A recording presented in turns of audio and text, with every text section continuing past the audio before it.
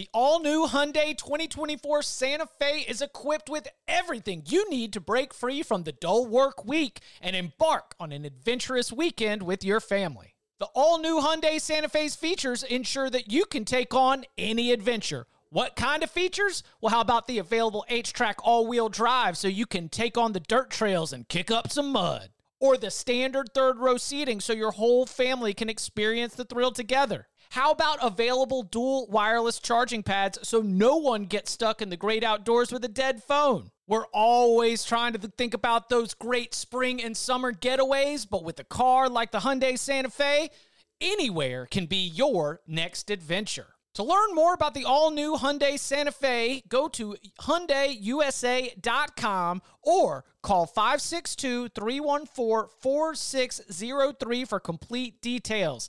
Learn more about the all-new Hyundai Santa Fe at HyundaiUSA.com or call 562-314-4603 for complete details. Welcome back to the Cover 3 podcast with your hosts, Chip Patterson, Tom Fornelli, Danny Cannell, and Bud Elliott. It's your call for the best college football coverage, from National Signing Day to the National Championship and everything in between. CBS Sports presents the Cover 3 podcast. And welcome back to the Cover 3 podcast here on CBS Sports. That's Tom Fornelli, that's Bud Elliott, that's Danny Cannell. I'm Chip Patterson. SEC West win totals on deck. That's right. We are bringing our win total series to a close. A reminder, as you are coming to us, we have had our loyal listeners riding with us all the way through. We have some that, I understand. You don't really click into that full college football mindset yet. Well, we've got all of our win totals pulled together on a playlist on Spotify. You can find it there. It's all in the feed. Go through. We've been doing this division by division by division, and we think that it's a great way for you to get ready for the season, a great way for you to get your card together, and we will be having our first locks episode of the 2021 season coming up on Thursday. We will be releasing our win totals locks. But before we lock it up, before we count them up, we've got some breaking news here on this Wednesday morning as we sit here to record. Brett McMurphy, former colleague for some of us, was at Stadium, now at the Action Network. He has arrived with a big-time scoop, and it is that the Nebraska football program is under investigation by the NCAA.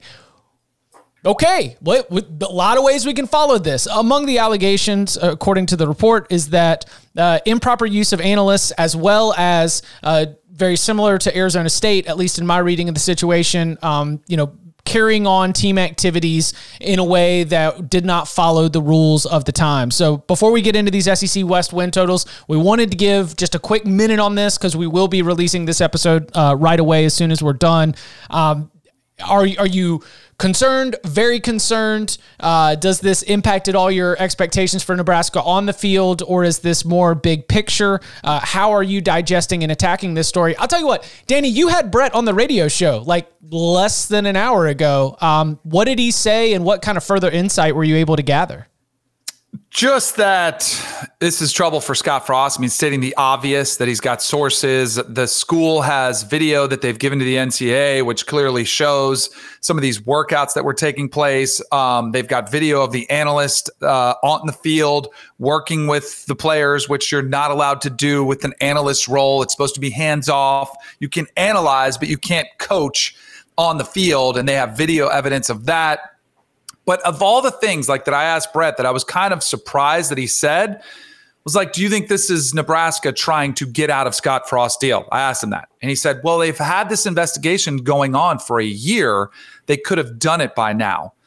So I take it for what it's worth. I still think this does look awful. I think if you were looking for a reason to get out of Scott Frost's contract, you could do it easily right now. But I also think maybe they want to give it one more run, like kind of see what happens. Like, let's see, like to see if you can capture lightning in a bottle. If they can get 8 or 9 wins, which I think we all agree is highly unlikely. And then with a fan base that I do think is torn because they love their returned hero coming back to save the program. And there's a faction of it's like, let's just stick with him. He's our guy. But I think there's also starting to be a growing faction that's looking at saying this isn't working. And I think the people that are writing the checks, the people that matter, are probably looking at alternative options. And one way to get out of this contract would be this investigation. My first thought was that this is exactly out of the Kansas with David Beatty and Tennessee with Jeremy Pruitt and company, those playbooks, right? It's schools that had a buyout they didn't want to pay, a buyout that they probably couldn't pay. It would be prohibitive. In Tennessee's case is the same as Nebraska. They really bid against themselves for an unnecessary contract extension that they gave to Pruitt. Who the hell was going to hire Jeremy Pruitt away? No idea. Who was going to hire Scott Frost away?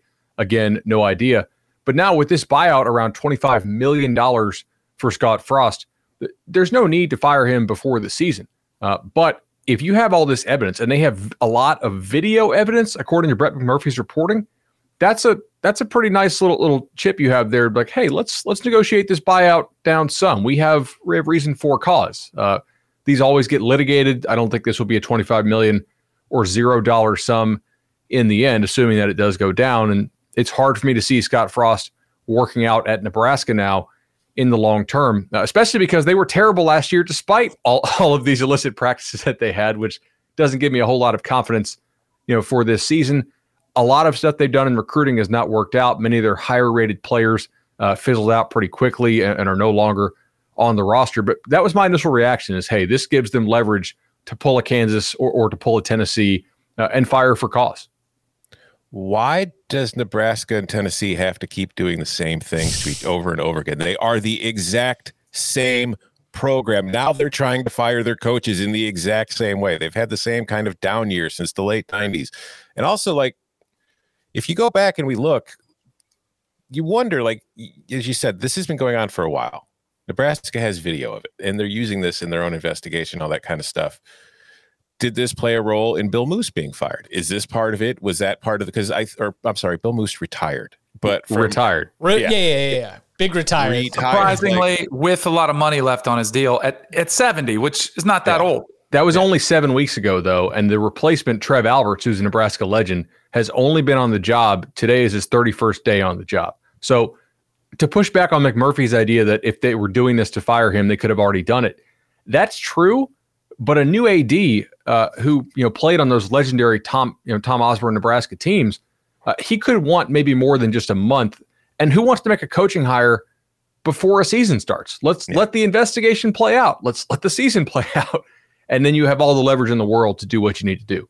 So go ahead, Tom. It's really important now, I think, that Nebraska gets off to a very good start to the season. Because if they get out, like they started Illinois, if they lose that game, and with this story going on in the background, and then Oklahoma looming a few weeks after that, I don't know if Scott Frost gets through October. So there is a potential, though.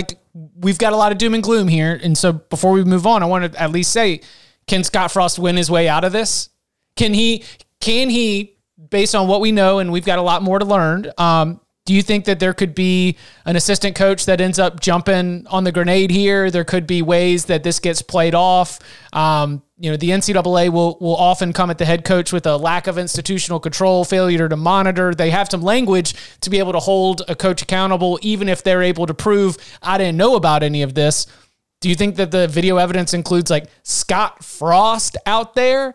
Are his hands that dirty with this that you think that no matter how this ends up, even if Nebraska has a good season, we could be headed towards a change of head coach? Well, if Nebraska has a great season or a good season and Scott Frost is still involved, there'll be penalties, but I think Scott Frost would survive. He would ride through if they make a bowl. Yeah. If they make a bowl game, then you think Nebraska would hold on to him? We'll deal with some of these penalties that are likely going to come if we feel like we're actually finally heading in the right direction. And there is a scenario that's not that crazy anymore because Illinois is a winnable game for Nebraska. Then they get Fordham and a Buffalo team that lost its coaching staff and some of its best players. So who knows what that team's going to look like. At Oklahoma, I don't think anybody expects them to win that game anyway. But now all of a sudden then you get the Michigan State game on the road. That's winnable. And that Northwestern game, that's a team that, has lost its starting running back for the season, lost an offensive lineman, and they named Hunter Johnson the starting quarterback.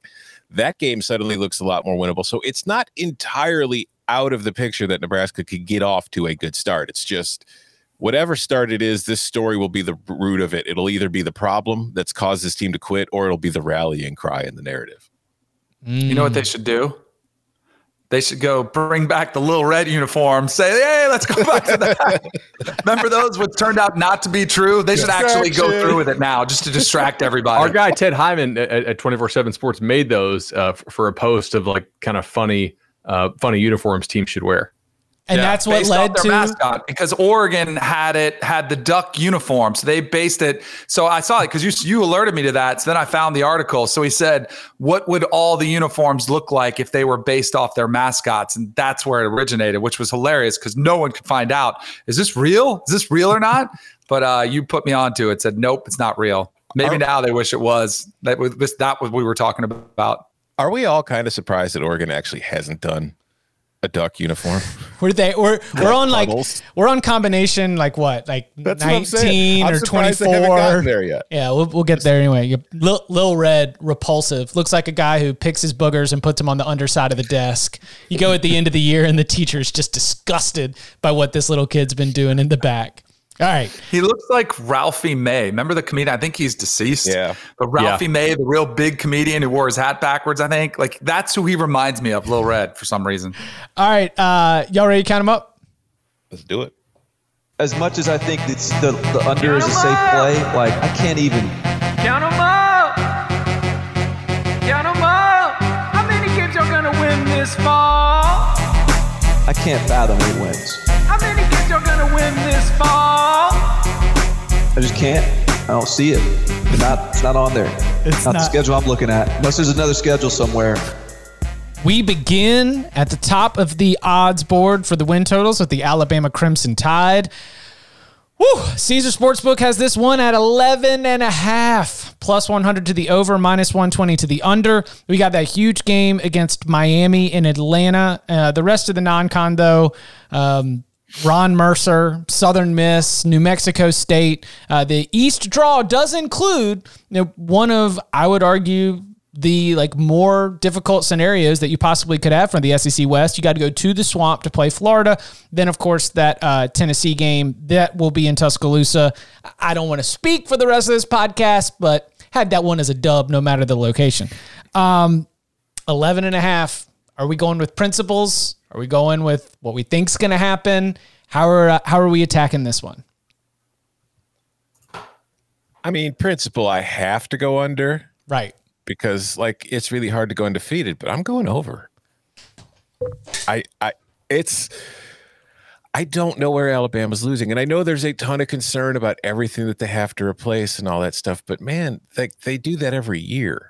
They went from Tua and oh my God, how are they going to replace Tua? Well, Mac Jones comes in and Mac Jones is just as great in that offense. And while I do have some questions about how the offense is going to look, it's also incredibly talented. It has talented receivers. They'll have a good offensive line. They have a good quarterback. They have a good defense. And while Saban, it's hard to go undefeated for a full season. Saban, in the playoff era, I think they've gone undefeated in the regular season 3 or 4 times. They've lost in the playoff, but they've gotten through the regular season 12-0, or they've lost in the SEC championship. I think, but five times. Yeah. So the Miami game in the Open is tough, but Miami I have questions about, especially early in the season. I think Florida on the road in that third game is pretty difficult because that's Alabama's still going to be figuring itself out. So maybe that game could be closer than we expect, but I still think Alabama wins that game more often than not. Texas A&M on the road, I think Alabama probably wins that game more often than not because until, as I'm sure we'll talk about in a little bit, until the Aggies start showing that explosiveness on offense, I'm not going to give them credit. I'm not going to give them the ability to keep up with Alabama's offense over 60 minutes. So I just don't see an opponent on this schedule that I'm fairly fully confident in keeping up with Alabama for a full game. So I'm going 12-0. They're going to be a double-digit favorite against everybody on their schedule.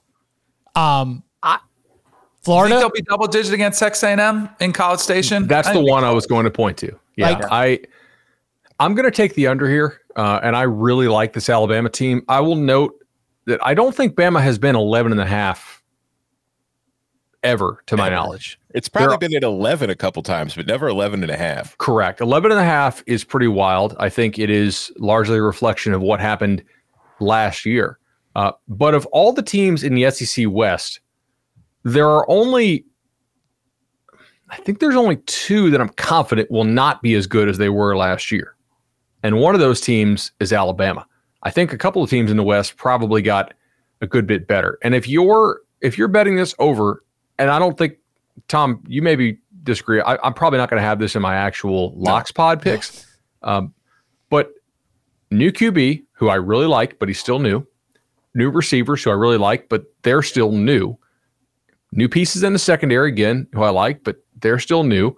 I really think they're going to wreck people up front this year with the front seven in a way that they actually didn't do last year with Will Anderson and Tim Smith, who was one of my favorite prospects coming out. They flipped him from the Gators, down the stretch. But they have to run this at Florida, at A&M, at Auburn, Miami neutral, LSU at home, Ole Miss at home. The fact that their number is 11.5 suggests it is possible, perhaps very possible, to do so. I just don't think that I can't get there with the math betting over an 11.5 where there's 6 teams I think athletically can kind of run with them. You know what I mean? It's difficult for me to do. I'm high on a couple of these teams we'll talk about in a second. So I'm definitely a believer in Alabama. Alabama fans, I got you here, but for 11.5 for the picks pod that we're doing, I have to go ahead and take the under. Yeah, I'm a little disappointed in Fornelli. I know, you think you know a guy. You think you know a guy. Principles. Like somebody on this show has got to stand for something, or you fall for anything. I think there's a country song that talks about that. 11.5. This is insanity. You have to take the under here. And I think Bud, I totally agree with Bud's points. The schedule is tough, right? I think a quarterback, now this is the problem. Like if D'Eriq King was healthy, I think that Miami game would be way more interesting. I'm kind of curious how much they're going to use him in the run game. And I don't think that's one of their losses. But I think A&M has proven to be closer. I think the Florida game in Gainesville could be an interesting one with a new look offense with Emory Jones and some, a better defense that could possibly pose some problems for Bryce Young in a first-time hostile environment that's there. First-year starting quarterback. I know they've replaced him year. Like all of us felt pretty good about Spencer Rattler last year, stepping into Lincoln Riley's system too. And by all accounts, he flourished. He had a phenomenal year at the end of it, but early in the season, in some fourth quarter situations, he cost them games. He cost them 2 games with some bad throws. I don't even know if it comes down to Bryce Young making a similar mistake, but I also think Ole Miss last year was a handful offensively for Alabama's defense. They're going to be a little bit better defensively. Again, I don't think that's where a loss comes from, but it wouldn't shock me at the end of the season if you said, oh, that was the game where Nick Saban, Lane Kiffin pulled off one of these, surprises and he's out there trolling him after the game. And yet Ole Miss maybe 8-4. I could also see that being the only loss on Alabama's schedule and they go on to win a national championship. So much like Bud, this isn't a troll Alabama, you guys aren't that good. The schedule is a gauntlet. You've got a bunch of new pieces. We have Bill O'Brien taking over an offense, and we're just going to assume he's going to plug in, what Lane Kiffin was doing with all his college experience recently. Sark came, but he got to watch Lane. Then he kind of adapted. I think there's an adaptation period for Bill O'Brien too. So all of those factors, I'm going to take the under. Ole Miss's defense is going to be better. It's only going to allow 8 touchdowns instead of 9. Listen, Danny, I'm glad you mentioned that because, again, I think it is – I think the over is a bad bet, and sometimes bad bets hit. Just sort of principle under on this one. But the thing that I gravitated towards was I don't give all of my trust to Bill O'Brien and Doug Marrone and all the turnover that they've got not only on the field with this offense but also with this staff. You lose Steve Sarkisian, Jeff Banks, Charles Huff. I mean, you lose a lot of the brain trust of how they put together game plans during the week, how they call games on the weekend. I mean, Nick Saban running around. Like, I don't know if Bill O'Brien's, I imagine he's going to be an up in the press box guy. I don't know if he's going to be on the field. If he is smart, he's not on the field because he's going to get his ass chewed out by Nick Saban time and time again. And then one more thing, if anything happens to Bryce Young, guys, we're down to Bear Bryant's great-grandson. And if Bear Bryant's great-grandson is out there, 11-1 is 100% a possibility, especially considering some of these matchups. So, Tom, I'm surprised, but again, I would not be surprised to see a 12-0 in Alabama. They're that daggum good. How many games are going to win this fall? Turning our attention to College Station. Texas A&M, over-under win total of 9.5 at Caesars Sportsbook. Over priced at +110. The under at -130. The non-con includes Kent State at Colorado, New Mexico, Prairie View A&M, the draw from the East at Missouri, South Carolina coming to College Station. I mean, guys, there's 6 wins right there. Yes. That might be one of the easiest schedules out there in the non-conference and the crossover cross-division games. So you just need 4 and 2 against division play. So what are we going to do with the Aggies as they look at, obviously, when you sort of put them in the power ranking, I'm assuming we all slot them below Alabama, but how do you order them against LSU, Ole Miss, that LSU game in Baton Rouge? How's everyone sorting this out? Do we like a 10-2? Do we like a 9-3? Or perhaps you're even one more win beyond that in either direction? I'll go. Go ahead. Give me the over. Nice. I think that, so a couple things. Number one, I really don't think Kellen Mond was that good of a QB. So I'm not completely concerned about the quarterback position here. And hey, this could be a freezing cold take, obviously, right? But I think that one of either Haynes King likely or Zach Calzada possibly could step up and do a really good job for them.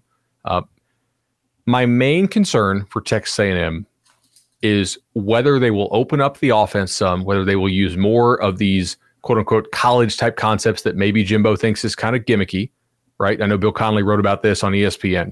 More motion, more downfield RPO. And they have not done a good job in this offense of developing receivers for the NFL. I think the only receiver who's played in this offense who's on an actual NFL roster, like not a practice squad, is Auden Tate. Like Rashad Green's not on one, Kelvin Benjamin ain't on one. I think Osmond could make the Eagles, I believe. But they have some real dudes here who can totally run. And I feel like this is the most receiver talent they've had on campus in a long time, because last year they had some real problems with guys opting out, guys getting hurt like Caleb Chapman, who could be a deep threat. I love their tight ends. I think even if Jimbo stays in his ways, and I think the game has gotten much more explosive around, the sport has become much more explosive while Jimbo's offenses have not kept pace on the passing explosiveness rating. Quick stat here, 2018 passing explosiveness, 97th, 2019, 118th, 2020, 99th. So this is a team that's really, really damn good in all these other areas, except they just never hit home runs through the air. I think this year they actually could hit some home runs through the air. I think he's probably seeing that. I mean, if you look at just how bad Bama torched them again last year with the home run play, I kind of believe this offense could break out this year. I think they've done a very nice job recruiting the offensive line position, so losing 4 starters there is a concern, but not maybe as big of a one as I think it would be. And I think we will see much better ability covering the deep ball and playing good man coverage on the back end this year because of all the guys they bring back. They had some young pups who flashed last year who I think will be much better on the defensive side of the ball. I like the over here. I like that we're getting plus money to the over. This is maybe showing some faith in this team that the past 3 years hasn't warranted as far as taking the next step on offense and not, again, becoming less explosive compared to the rest of the sport. But I'm willing to go there. So go ahead and give me the over. I'll take the under. Styles make fights. Do y'all remember what happened when Jimbo and Lane played each other last year? Me neither. The game got postponed once, and then it was canceled. We never got to see Ole Miss and Texas A&M play. It is the biggest wild card sort of question mark for me as I'm trying to figure out how all these teams are going to stack up against each other. So I think that Texas A&M is an elite defensive team, but we've seen really good defensive teams, get torched. And so if that thing starts to get a little sideways and Texas A&M all of a sudden finds itself in a little bit of a hole, I think that is a dangerous game. I am, tipping my hand a little bit here. I kind of shade that one to Ole Miss just for the, kind of chaos, SEC. You never know what's going to happen. Kind of like Danny, your principle, your point in mentioning it in Alabama at LSU is really tough. And I'll give them the loss against Alabama. I could be very wrong about Ole Miss, and I think that's the game where this one breaks the other way because like I mentioned in the intro, I do think you've got 6 wins. Though at Missouri, hey, that would be another sort of spicy one right there. A week after Alabama, too. Ooh, good spot in the rotation. All the chips on the table against Alabama, too. Like, that's all we've talked about is, are they closing the gap? And once again, that's the game that Jimbo and the A&M program is going to be judged against. If they come up short again, or if they're really close and come up short, like Alpha Nerd is right there, just ready to just get them in the hangover game. Or if they get the shocking upset, like let's say they beat them at home, then there's the celebration factor. Like, oh, they're just cruising to a national championship. And then you could see a letdown there too. Although in all of these, I did not have at Columbia as one of the games that I had pegged as one of the 3 losses, potential losses, because I'm taking the over. Ooh. I think Jimbo is a good coach. I think this roster is really talented. I think the defense is physical enough. I think he got one of the better backs in the SEC. I don't think he opens it up that much. He is a stubborn individual. I don't think he's going to evolve until it's really kind of just glaringly obvious, which maybe an under win total on this one would do it. But I think this team is good enough to push around some of their opponents. The 3 potential losses I had were Bama, Ole Miss was one of my trap games. Like that could be a loss, and LSU in Baton Rouge. Out of those 3, is he going to lose all 3? No, I don't think so. I think he gets one of them, and it's probably Ole Miss or Baton Rouge, and he maybe gets them both. So if he doesn't open it up, I want the under. So one of the problems here is that on a down-to-down basis, A&M is a really, really good team, but their pace is just ridiculously slow. And so even though they're better on an efficiency basis than a lot of teams they play way too many close games because they do not get enough possessions, right? And like, great, you can be awesome, but if you only play an 11 possession game, it's just very hard to beat anybody by 2-3 scores. That's why you're not getting as many reps in for the backups. Haynes King only had 6 dropbacks last year because they play so damn slow. They're not blowing people out like they should by 30 in the fourth quarter. They were literally, in Bill Connelly's adjusted pace number, dead last in the entire country, right? 127th in adjusted pace. If they don't open this up, I want no business with the over here, because then that brings in games that they could lose, like Auburn. I think it makes Ole Miss, more likely that they lose. I don't like them all that much at Missouri if they don't open this up. I mean, if they just continue to try to just, run on first down, play super slow, play great defense, I want no part of that. How much do you hate time of possession? How much do you hate time of possession stat? The 3rd in the country last year, time of possession. So clearly they are playing slow, but a part of it is keeping the ball away from the other team so that Ole Miss may only have the ball, so they have less margin as well. Do you buy into that? No, is that definitely an antiquated way of thinking? No, but here's the thing though. Like, let's say you score a touchdown on every drive, right? And I score a field goal on every drive. If we only play 2 drives, I'm still within 8 points. This is the thing. Like if let's say I'm plus 2 points per drive against you. It's kind of like if you have an edge in anything. Like if you're counting cards in blackjack, you want to play as many possible hands as you can if you have the edge. If you don't have the edge, the house wants you to play as many possible, right? Like if you're a good team, you should want to play more possessions so you can maximize your edge over more drives. If you're an underdog team, you should try to play as few as possible to try to keep the game close and hope the variance monster, kind of like coin flips your way. They play like a huge underdog team. How many times has Texas A&M won 10 games in a season this century?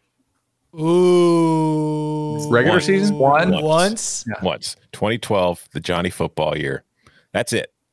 I'm not taking an over for 10 for a team that hasn't proven it yet. Now, granted, they probably would have done it last year had they played a full schedule. They did finish 9-1, but that 9-1 finish and being number 5 in the poll kind of is what's convincing me that Jimbo's not going to change, because Jimbo's going to look at last year and say, well, I went 9-1 last year, nearly made the playoff doing it. Why do I need to change anything? And maybe he's right. Maybe his offense will be so efficient, and that defense, which I love, and has a ton of talented players, will be so good that he will be able to keep playing that way, and it will work for them, and they will compete, and they might beat Alabama. They will compete for a playoff spot, all that stuff.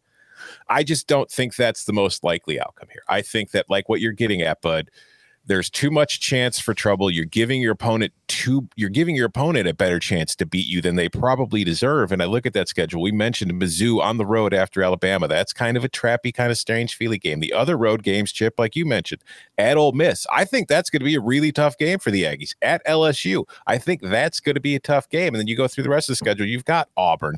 You've got Arkansas, which is I think they should win, but it's a rivalry, and it's been a pretty close, heated kind of rivalry in recent years. So I think that there's 2 losses on the schedule for sure, and I think there's a very good chance at 3. So I'm going under. Arkansas is some tough out for the Aggies. Come on. It is. Look at the history of that game when they've been playing it the last few years in Jerry World. It's been mostly 1-score games. Okay. And weird ones too. Yeah. The one reason why I have hope that he will change this, right, is this. 2018 win expectancy. Okay. They really I'll give them a pass on that. They had a 0% against Alabama, right? Expected margin 28 points. The game was a little bit closer. They got lucky that it was that close, and they only lost by what, 22? 22 or 23, yeah. 2019, 1% win expectancy at Clemson. 1%. They played to keep that game super close and to cover the spread. It didn't seem like they were actually trying to win at any point. 0% against Alabama. 0% at LSU. Let's go to 2020. Pretty much everything great, except for 0% at Alabama. Expected point margin, 28. They kept it to what, 20? No, they lost by 28. Yeah. Look, when they play the best team in the West, they get crushed. They have to open it up if they actually want to win the West and do something. They're really good at winning, 8, 9. I think they can get to 10 without beating Bama. But I think if you're Jimbo, they gave him that empty, like the trophy with the year left blank on it. You got to do something. The sport is getting more explosive around you. Frank Beamer had one of those too. All those stats, analytics are awesome. Just look around college football. Look at what's winning national championships. Look at what LSU did. Look at what Ohio State does. Look at what Alabama does. Kirby Smart, I think, was a similar stubborn mindset. We're going to win with defense. We're going to win with physical play. We're going to, ball control. He woke up. I just don't know if Jimbo will make that evolution. I hope he does, because I think then they're a really, really dangerous program, but I just don't know. But I'm with you, Bud. Like you should be looking around and be able to make that change. Hold on, Danny. I'm zooming in on some images here. Did you guys find the asterisk on LSU's 2019 national title trophy for throwing RPOs down the field or using motion? Let me pull up Bama's trophy. Oh, no. Wait, no, it's not. So if you're not taking advantage of the college ball rules, you're only hurting yourself. Without a doubt. Count them up! Speaking of LSU, the win total for 2021 set at 8.5 at Caesars Sportsbook, over at +100, under at -120. Your non-conference slate, we start the season week 1, just awesome game. Like, it's an 8:30 kickoff, and I was sort of planning out my week 1 Saturday already because I'm an absolute lunatic. And I was like, that 8:30 kickoff on Fox is going to be a 4.5-hour game, especially the way that LSU is going to play football and the way that UCLA might get caught into it. So that might as well be a little SEC Pac-12 after dark. McNeese State, Central Michigan, ULM round out the non-conference slate. Draw from the East. That Florida rivalry game is going to be in Baton Rouge. Then they go to the big checkout line, Kroger Field, to play Kentucky. So 8.5 for a team that Max Johnson will be in at quarterback after the Miles Brennan injury. We've got a wide receiver room that's absolutely loaded, an offensive line that's got some questions, defensive front that probably has some questions, though I like them on the back end. Everyone's talking about a bounce back. The AP Top 25 was released today, and among the teams that have made the largest jump from where they finished last year to where they start this year, there is a lot of confidence that Ed Orgeron is going to right the ship after making all the staff changes. Do you believe that? And if so, how does that influence? If so, or if not, how does that influence your pick at 8.5? I think LSU is going to be better than the team we saw last year. I don't think it's going to be the team we saw in 2019.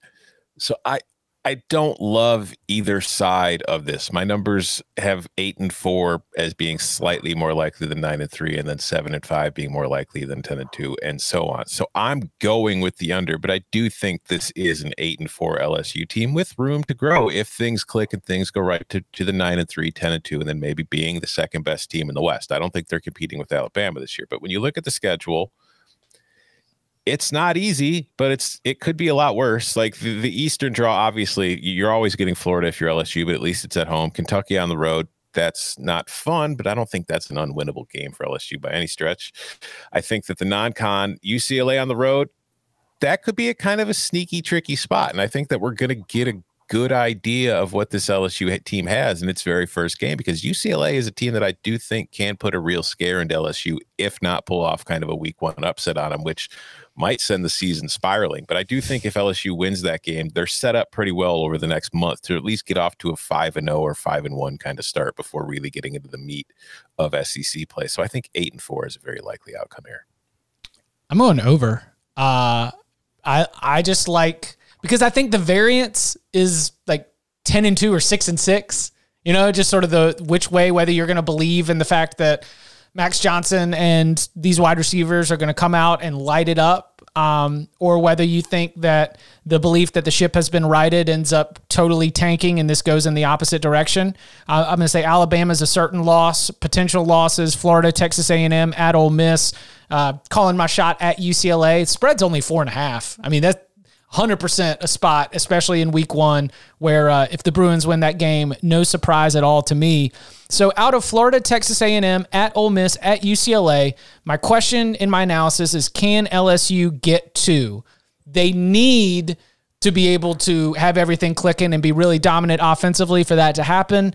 I think they can, just because of their speed and athleticism on the outside and their commitment to really running up tempo and spreading the field out. So can they get 2 out of Florida, Texas A&M, at Ole Miss, at UCLA? My answer is yes. I think we go 9-3 and go over the total. Bud, you want to take a swing at it? So I tried not to talk numbers quite as much on the last episode. And if the number's generally pretty even across the board, I'm just going to talk team. But this is a case where the number is not even across the board. If you want to bet the under, Will Hill's a great place to bet this, right? You can get under 8.5 at minus $1.20. There are also 8s out there at minus $1.25. I happen to think 8, like Tom, is the most likely number they land on. If they're a top 10 team, like quality wise, they'll fly over this total. I think if they're a top 10 team, they'll go 9-3 or 10-2. If they're a top 25 type team, I think that this is going to be an under. I kind of have them there in that top 15 range, personally, in my stuff. I think getting rid of Bo Pelini is a big deal, and I think they will upgrade there with basically anybody else. They're trying to go back to the Joe Brady, Joe Burrow days. We'll see how well that works. I think they have absolutely tons of receiver talent. But I actually have some questions along the lines of scrimmage, right? I think this team will stop the pass. I think they will throw the ball very well. But last year, they did not run the ball efficiently, and their run defense last year, I mean, guys, was pretty atrocious. They were, I had it here. Let me pull it back up. All right. Last year, 110th in rushing success rate allowed, right? 109th in rushing marginal efficiency allowed. These are really bad numbers. Glenn Logan's going to miss some time at defensive tackle. They lost their starting left tackle to Kentucky due to transfer. I'm just not sure that they can control games along the lines of scrimmage as well as we typically think an LSU team can. And, so I think, okay, at Kentucky, at Mississippi State, Auburn, Ole Miss, UCLA, or at UCLA rather, A&M and Florida, they're going to lose the Bama game in Tuscaloosa. So to me, they need to go 5-2 in that stretch to hit the over on this. And I think 4-3 is just more likely than 5-2. So go ahead and give me the under. I really hope I'm wrong on this one, because I was just talking to Max Johnson's mom and dad, Tallahassee. Love them. Big Bad Brad Johnson, my guy, Florida State, his wife, Nikki. They're really excited, as they should be. I'm not really worried about Max Johnson. I'm worried about some of the issues Bud brought up. I'm also worried about what we saw last year. I mean, I think it's easy to gloss over, but Bud was talking about the line issues up front, and they got pushed around by Auburn, 48-11. They lost to 11, Texas A&M, typical low score, and they got blown out by Alabama, weren't even close. I know they beat Florida, but it was kind of a fluky win when Florida probably thought they were just going to waltz out there and just run them over. And then they had a pretty, a fun, entertaining game against Ole Miss, but their defense didn't stop anything. I'm worried about the coordinators. Both coordinators come in without play calling experience, having called each side of the ball. I know what they're trying to do, and that concerns me in rekindling the Joe Brady magic. What if Joe Brady was a one of a kind? You know, like what if he's the genius behind all of this? And Joe Burrow, the combination of them two were perfect. There's something about knowing the plays and knowing the playbook versus in-game making adjustments, knowing when to call certain plays, knowing when to make slight tweaks to formations, knowing how to game plan. I don't know. And it's not to say I don't think Jake Peetz could replicate some of that magic, but I need to see it first before I take an over win total on this one. I will do this for my guy, Brad. I'll take Max Johnson 50-1 for a Heisman Trophy winner, much like I did with Desmond Ridder. Like some of these teams that I'm a little bit down on replicating past success, if they do, if Jake Peetz works and this team is closer to 10 wins, I think it's going to be in large part because Max Johnson throwing to a lot of those weapons, just like Joe Burrow did, will be getting a lot of attention for it. But I'm going to take the under 8.5. Where do you draw the line as teams that you could reasonably see winning the division? Is the line here or is the line with the next team? It's not beyond Alabama. Mine's not reasonably beyond winning, because 9-3 doesn't win you the division. Right. I guess if Alabama's down, let's say Bryce Young gets hurt. Is it only A&M and LSU? Yes. You mentioned it. I mean, Bryce Young if he gets nicked, there's not much depth there. So if that happened, or if something was a disaster and he was a total bust, then it brings the others into play. But I think this is as far as I would go too. Yeah, without a doubt. Coming up on the other side, we move to the other edge of the Mendoza line. We look at Ole Miss, Auburn, Mississippi State, and Arkansas next. The perfect combination of versatile athleisure and training apparel has arrived. Thanks to the visionary minds of New Balance, Clutch Athletics, and Rich Paul, the designs reflect the heart of the athlete and the spirit of the community. With rising defensive football stars Will Anderson and Chase Young on the roster, Clutch Athletics brings the best innovative gear to all athletes, giving them style and performance on and off the field. Learn more and purchase Clutch Athletics at newbalance.com. This episode is brought to you by Progressive Insurance. Whether you love true crime or comedy, celebrity interviews or news, you call the shots on what's in your podcast queue. And guess what? Now you can call them on your auto insurance too with the Name Your Price tool from Progressive. It works just the way it sounds. You tell Progressive how much you want to pay for car insurance, and they'll show you coverage options that fit your budget. Get your quote today at Progressive.com to join the over 28 million drivers who trust Progressive. Progressive Casualty Insurance Company and Affiliates. Price and coverage match limited by state law. How many games are going to win this fall? Ole Miss landing in the, were they top 25 AP? No. Top 25 coaches poll, I believe. Maybe AP. Who cares? 7.5 is the win total at Caesars Sportsbook, minus 135 to the over, plus 115 to the under. Non-conference starts with a neutral against Louisville, Austin Peay, Tulane, Liberty. The draw from the East, Tennessee, and Vanderbilt. Danny, we were talking about what's the easiest, trying to find 6 wins right there. I guess neutral against Louisville is the most intimidating spot that you have because Tennessee and Vanderbilt, 2 first-year coaches. So, if 5-1 at a minimum, so we'll say something goes wrong against Louisville, or maybe it's Liberty. Can you go 3-3 against the division? Maybe you frame this in a different way. Which way are we going to go with 7.5 for the Rebels? Chip, you go first. I already know where you're going. Over. Yeah, absolutely. Why? Just because of the way I set it up? Yeah. You've alluded to it in your little secret way 5 times already. You got them beating A&M. We know that. Yeah. So it's I have to figure you're going over with them. So it's the upset specials. LSU and Texas A&M are both coming to Oxford. They are teams that I have rated as being better than Ole Miss, but I don't think it is with the kind of distance that makes those games unwinnable. I will give them Auburn as a win. Maybe that's a hint. I will give them Arkansas as a win. And I will admit that the Egg Bowl could swing this, but as I'm sitting here, a little bit unsure of Mississippi State and recognizing that I might be, in some trouble here, I'm going to at least chalk that up as a win as well. So Is it our connection or Chips? I think it's Chip. I think it's Chip. Oh no, Chip, you went away for a second. Chip, you want to come back? Returns. Let's see. Goes to Barton's internet. Are we back? Are we here? Yes. I think you're there back. You go. Yeah, this has been stopping for 30 seconds. Okay. Well, I'm Ethernetted up. You know, I thought it was me. We're all hardline. So anyway, you know what it is? It's Mike Leach. As I'm sitting here talking about how the Egg Bowl could swing in it, and I don't trust Mississippi State.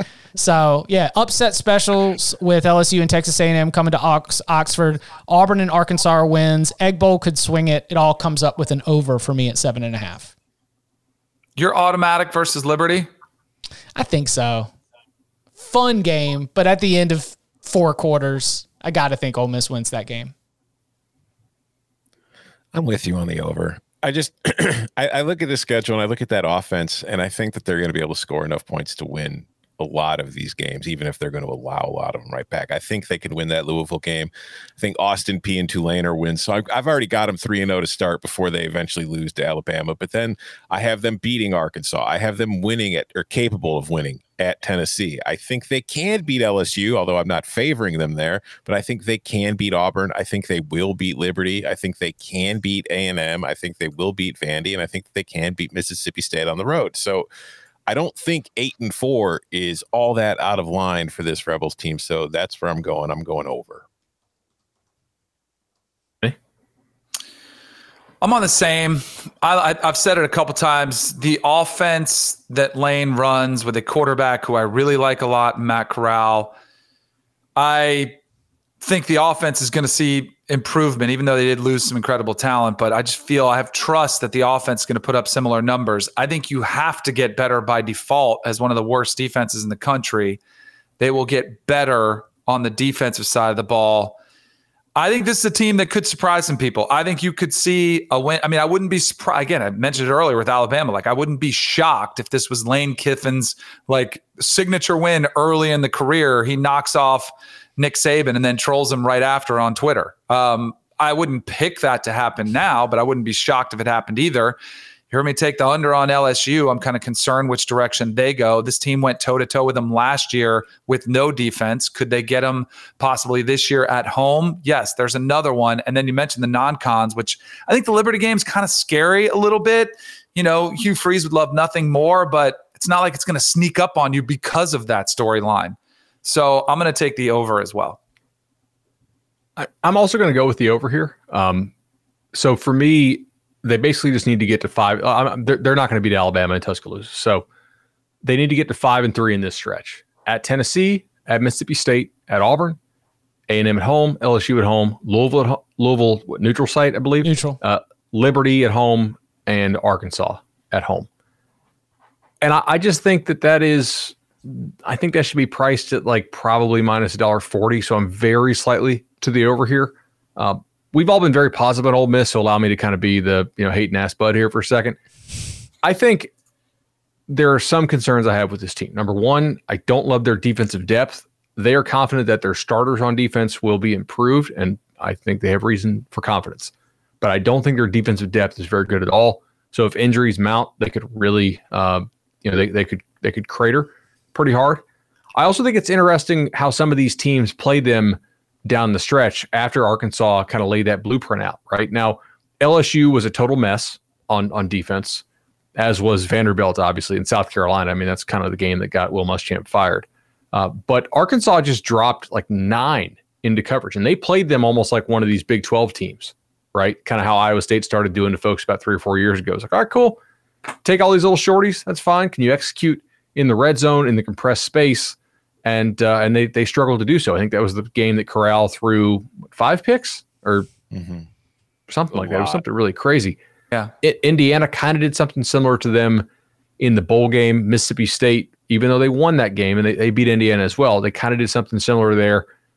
I wonder if the better teams won't kind of follow that blueprint a little bit more and just make this team play red zone roulette. I'm not confident the offense will be better than it was last year. I think losing Elijah Moore is a big deal.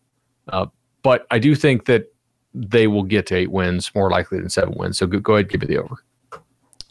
It was 6 interceptions, 2 touchdowns against 6 interceptions against Arkansas, a feat that he nearly matched with 5 interceptions against LSU later in the year.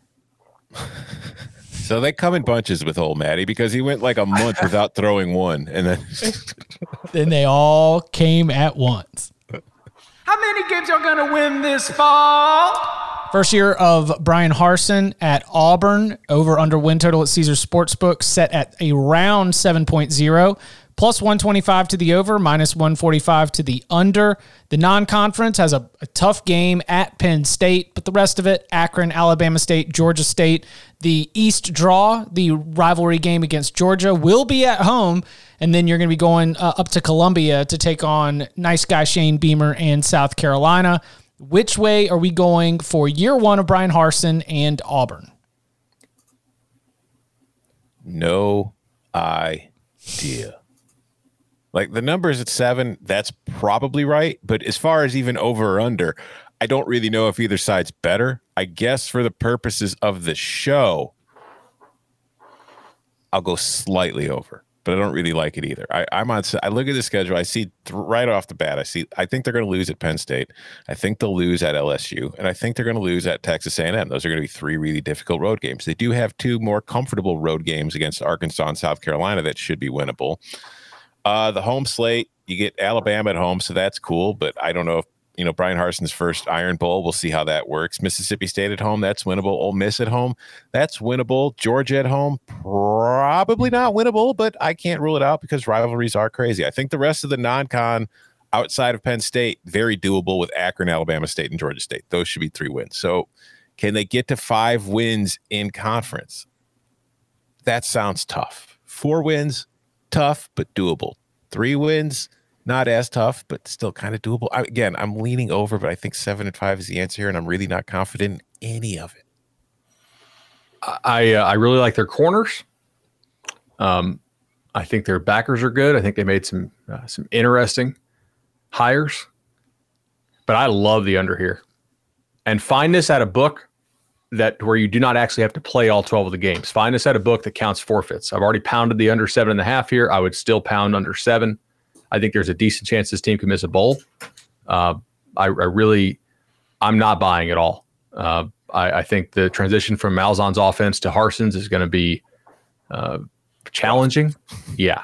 And I mean, they lost Newkirk to Florida, and Florida's raving about what a good transfer he was. Like they do have some good guys on the defensive line too. It should still be a good defense, but I have 6-6 as a lot more likely than 8-4. I mean, at South Carolina is not a lock. Mississippi State at home is not a lock. At Arkansas, definitely not a lock. Ole Miss at home, probably a coin flip. At LSU, they're dogs. At Penn State, they're decent sized dogs. Probably 8? I would think that it'll close at. Round, yeah. Georgia at home, they're dogs. I don't think they can play with Georgia. At A&M, they're dogs. Bama, no chance. I'm not buying. It would not shock me, by the way. Let's do a show bet. This is kind of crazy. What odds would you get me that Harsin only gets 2 years at Auburn? At Auburn? Like, can I get 10 to 1? Yeah. No. Yeah. Can I get 5 to 1 that he only lasts 2 years? No, it's Auburn. Yeah. All right. The buyout there is not high. Can I ask a technical question here? Yeah. So you've alluded to it. Forfeits might be a possibility in this one. Not one of the most vaccinated teams in the SEC. The Big 12 has announced their policy. The Pac-12 has announced theirs. The SEC has not, right? So no, the ACC had not. The SEC came out and said it's forfeit. We're not doing cancellations and reschedulings. All right, I think that's a dumb policy that all these conferences are going to be regretting once it gets there. But if you watch what happened to Ohio State last year, like, why does it matter? As long as if you look the part, you can still make the playoffs, so it doesn't matter. What do you think the books will? When you asked about, it depends on which book. Okay, so because if it, check with your book if it says have to play all 12 games or if forfeits, count. Gotcha. I'll take the under as well. I thought it was a good hire at first, but then it just feels like a little bit too forced. Going with Bobo without any previous relationship because he was in the SEC. Going with Derek Mason without any previous relationship because he was in the SEC. The other thing, too, is as much as we bashed Gus Malzahn for his lack of development in quarterbacks, are we sure Bo Nix is just going to flourish under a new regime? He's all of a sudden going to be there? I'm not at all.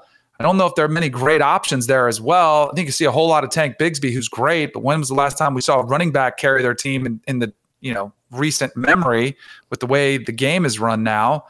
So Schedule's brutal. I don't think it's going to be a great year. I'm going to take the under as well. I think I would feel better if you could find it at 7.5 and then take the under, because 7-5 probably feels like where they are, but I'll lean the under. Kerryon Johnson is the last time I remember a running back just like, and it was Auburn, throwing the entire team on his back. So as I sorted out my wins and my losses and moved them from side to side, I came down to Ole Miss and Mississippi State, which are both fortunately at home, and then Arkansas on the road. And the way that it was coming up, I needed Auburn to go 3-0, and that answer's no. I don't believe that they're going to go 3-0 against Ole Miss and Mississippi State and Arkansas. So I am also on the under. Count them out! Mississippi State, around 6.0, minus 115 to the over, minus 105 to the under at Caesar Sportsbook. Louisiana Tech, NC State, at Memphis, and Tennessee State is your non-conference. The draw from the East, you go to Vanderbilt, and you host Kentucky. So Mike Leach, year 2, it felt like we had 2 seasons of Mike Leach just within year 1, because there was the record-breaking win against LSU, and then there's kind of everything that followed. A team at the end of the season that was really relying on a defense. We lose a lot from that defense. What are we going to be doing with the Bulldogs here in 2021? I'm going under, because as far as like non-conference schedules are concerned, like starting the season for an SEC team to start the season with Louisiana Tech, NC State, and at Memphis, that's a pretty tough, that's tricky non-conference schedule for Mississippi State team that wasn't exactly lighting the world on fire last year and had some problems. So I think those are 3 difficult games. I wouldn't be surprised if they lose at least 1, if not 2 of them. And then you open SEC play with LSU at Texas A&M.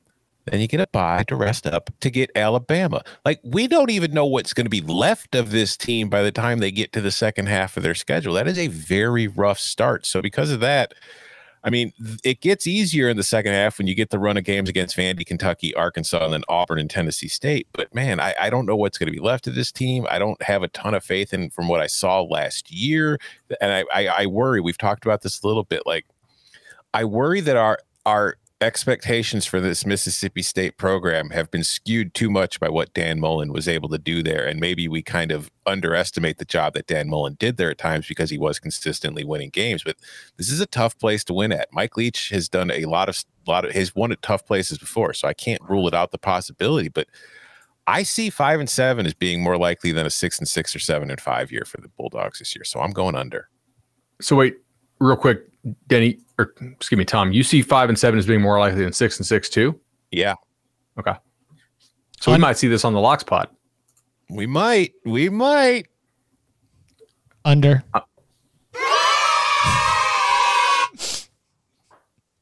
I mean, same. I don't need to. We're late in the show. We're running close on time. I can just say ditto. I'll take the under. And by the way, if you're an SEC fan who hated when I joined this pod and you left a 1-star review and like, I'm going to stop listening to it, but then you really couldn't give it up because you love Chip and Tom, and then you came back with Bud. If you want some ammunition to use against me, go look at my tweets when Mike Leach was lighting up LSU's defense in that week 1. Oh, look at this. Finally, they see an air raid. Look what happens. And then didn't look so great at the end of the season. So go have some fun with that. I do think you'll see a better offense, but I'm more aligned with Bud. We're saying maybe this program, maybe we should appreciate what Dan Mullen did, perennially challenging, getting 9 wins, having this team in the top 3, I think, at one time, which was clearly a little bit lofty. But I just think this is more of a turnaround, so I'm going to take the under too. So I completely agree with everybody who's gone under so far. I'm also taking the under. Now, look, obviously it's a noble cause for Lane Kiffin to be out there encouraging folks to get vaccinated. But it's also Lane Kiffin, troll god Lane Kiffin. What percentage of Lane Kiffin going on like Good Morning America and stuff to talk about Ole Miss being 100% vaccinated is trolling Mississippi State? Which Always is not. Be recruiting. Yeah. Find a book that counts forfeits as games. Take the under. Also, I think the one concern I had about Mississippi State that's coming through, I'm going to keep this quick, is that I don't think the defensive talent in a lot of the leagues that he was playing in was near as good as it is in the SEC. And you could usually find a matchup to where, okay, hey, we can find the hell out. We can pick on this guy. But in the SEC, most teams have enough DBs who can all run. There's not as many ducks that you can just pick on. And last year, to compound matters, you could actually get home if you had a good defensive line by rushing 3 against Mississippi State. Now, I don't think that'll be the case this year. I think it should be better up front, but maybe not that much better. And so I don't have 5-7 as that much more likely than 6-6, but I do have it considerably more likely than 7-5. How many games y'all gonna win this fall? Bringing the SEC West to a close with Arkansas. The win total is at 5.5 at Caesars Sportsbook, -105 to the over, -115 to the under. You've got Rice, Texas, Georgia Southern, Arkansas Pine Bluff for the non-conference. The draw from the East at Georgia and Missouri. Nice to have Missouri and Mississippi State games both at home, just because I think you would circle those as being within the winnable realm. Where do we think we're going with Sam Pittman year 2, exceeding expectations year 1? Is this a course correction? How are we feeling about this squad? Yeah, I kind of alluded to this when I was talking about Illinois on the Big Ten West show, because I feel like Illinois this year is in the same kind of situation Arkansas was in last year, where I feel like the first year could exceed expectations, but also kind of set things up for somewhat of a disappointing second season, because I think the team was better equipped to win right away. And that's kind of how I feel about this Arkansas team. I think that they won some games. They played better than any of us probably really expected them to last year, but I don't know if that's really going to carry into year 2. I think there could be a slight step backward. And I think especially, like Felipe Franks played really well for them in that offense last year. I have questions at the quarterback spot. Do we know who the starter is? I think KJ Jefferson is the favorite, but has that been named yet? Not to my knowledge. I haven't seen it named. I'm just assuming it. Yeah. But I think that I don't know enough about KJ Jefferson yet to be really super confident in it. I know that he has an awesome target in Treylon Burks, but I just think that defensively, this was a team that was solid, but not great, but got good results last year. And I don't know if they're going to be able to maintain that again into 2021. So I'm going under. It's not going to be like a lock under, but I do think that 5-7 is far more likely than a bowl game in 2021. Man, I am just waiting on this to see if a 6 will pop. Somebody told me they found a 6 earlier in the preseason, and I can't find it. I looked at 9 different books today, can't find a 6. If a 6 pops on this, it's unload. Second mortgage time, right? Like, no doubt about it. But at 5.5, I've already gone under on Mississippi State. I've already gone under on Auburn. I think just knowing the general principle that teams line 5, 5.5, and oftentimes 6 go over a decent bit of the time, although not as much in the SEC historically, according to Lockie Lockerson. Shout out. I think I have to take the over, but Tom's points are really good here. I have a lot of questions about the depth, particularly at receiver. I don't think their backups are nearly as explosive as their best guys. They called KJ Jefferson, quote, average in his first scrimmage. I would say he's probably about average. He's had better days, he's had worse days, Pittman said, but he wasn't live. He's a good runner, and he's really big, so they will run him more. I think they can get to a bowl. I'm going to go over, but barely. Man, I just imagined him saying it in that same voice that he said, yeah, it was about average. Y'all let me take my shoes off. Some of y'all even let me take my socks off. I appreciate that. I'm on the over, Bud. Like you said, I'm a little bit caught in my own trap based on how I've played out the rest of this.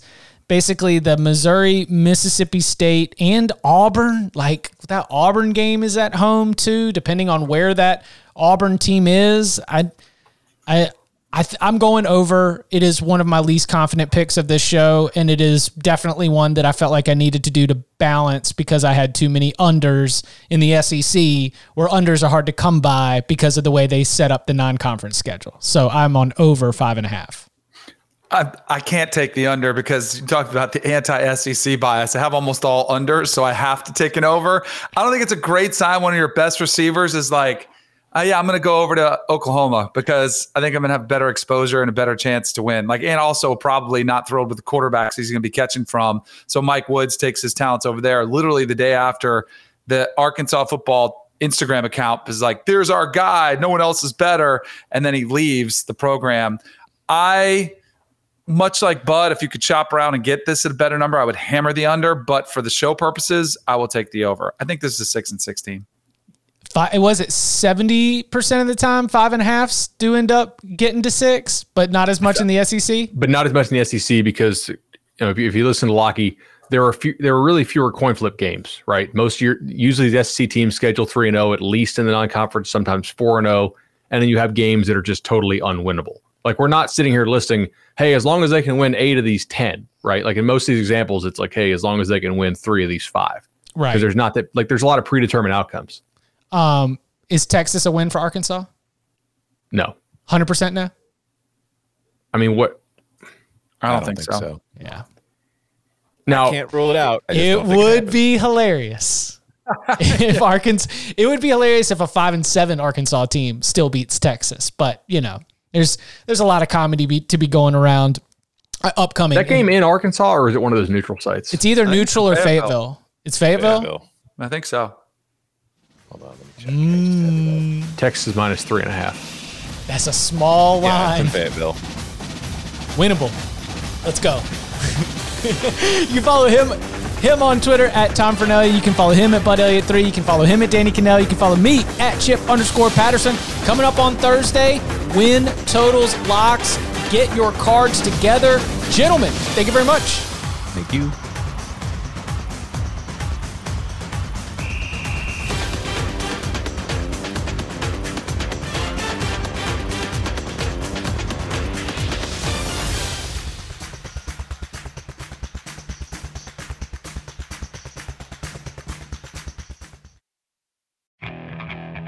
Okay, picture this. It's Friday afternoon when a thought hits you. I can waste another weekend doing the same old whatever, or I can conquer it. I can hop into my all-new Hyundai Santa Fe and hit the road. Any road. The steeper, the better. Because my all-new Santa Fe is available with H-Track all-wheel drive, so I can hit the trail without a worry in the world. Heck, with 3 rows and best-in-class rear cargo space, I can pack the whole family in with all our gear. We've got available dual wireless charging for our phones, so we'll never lose touch with civilization, and we won't lose touch with the primordial power of Mother Earth. So which is it? Waste the weekend or do something a little more epic? And conquer it in the all-new Hyundai Santa Fe. Visit HyundaiUSA.com or call 562-314-4603 for more details. Hyundai, there's joy in every journey.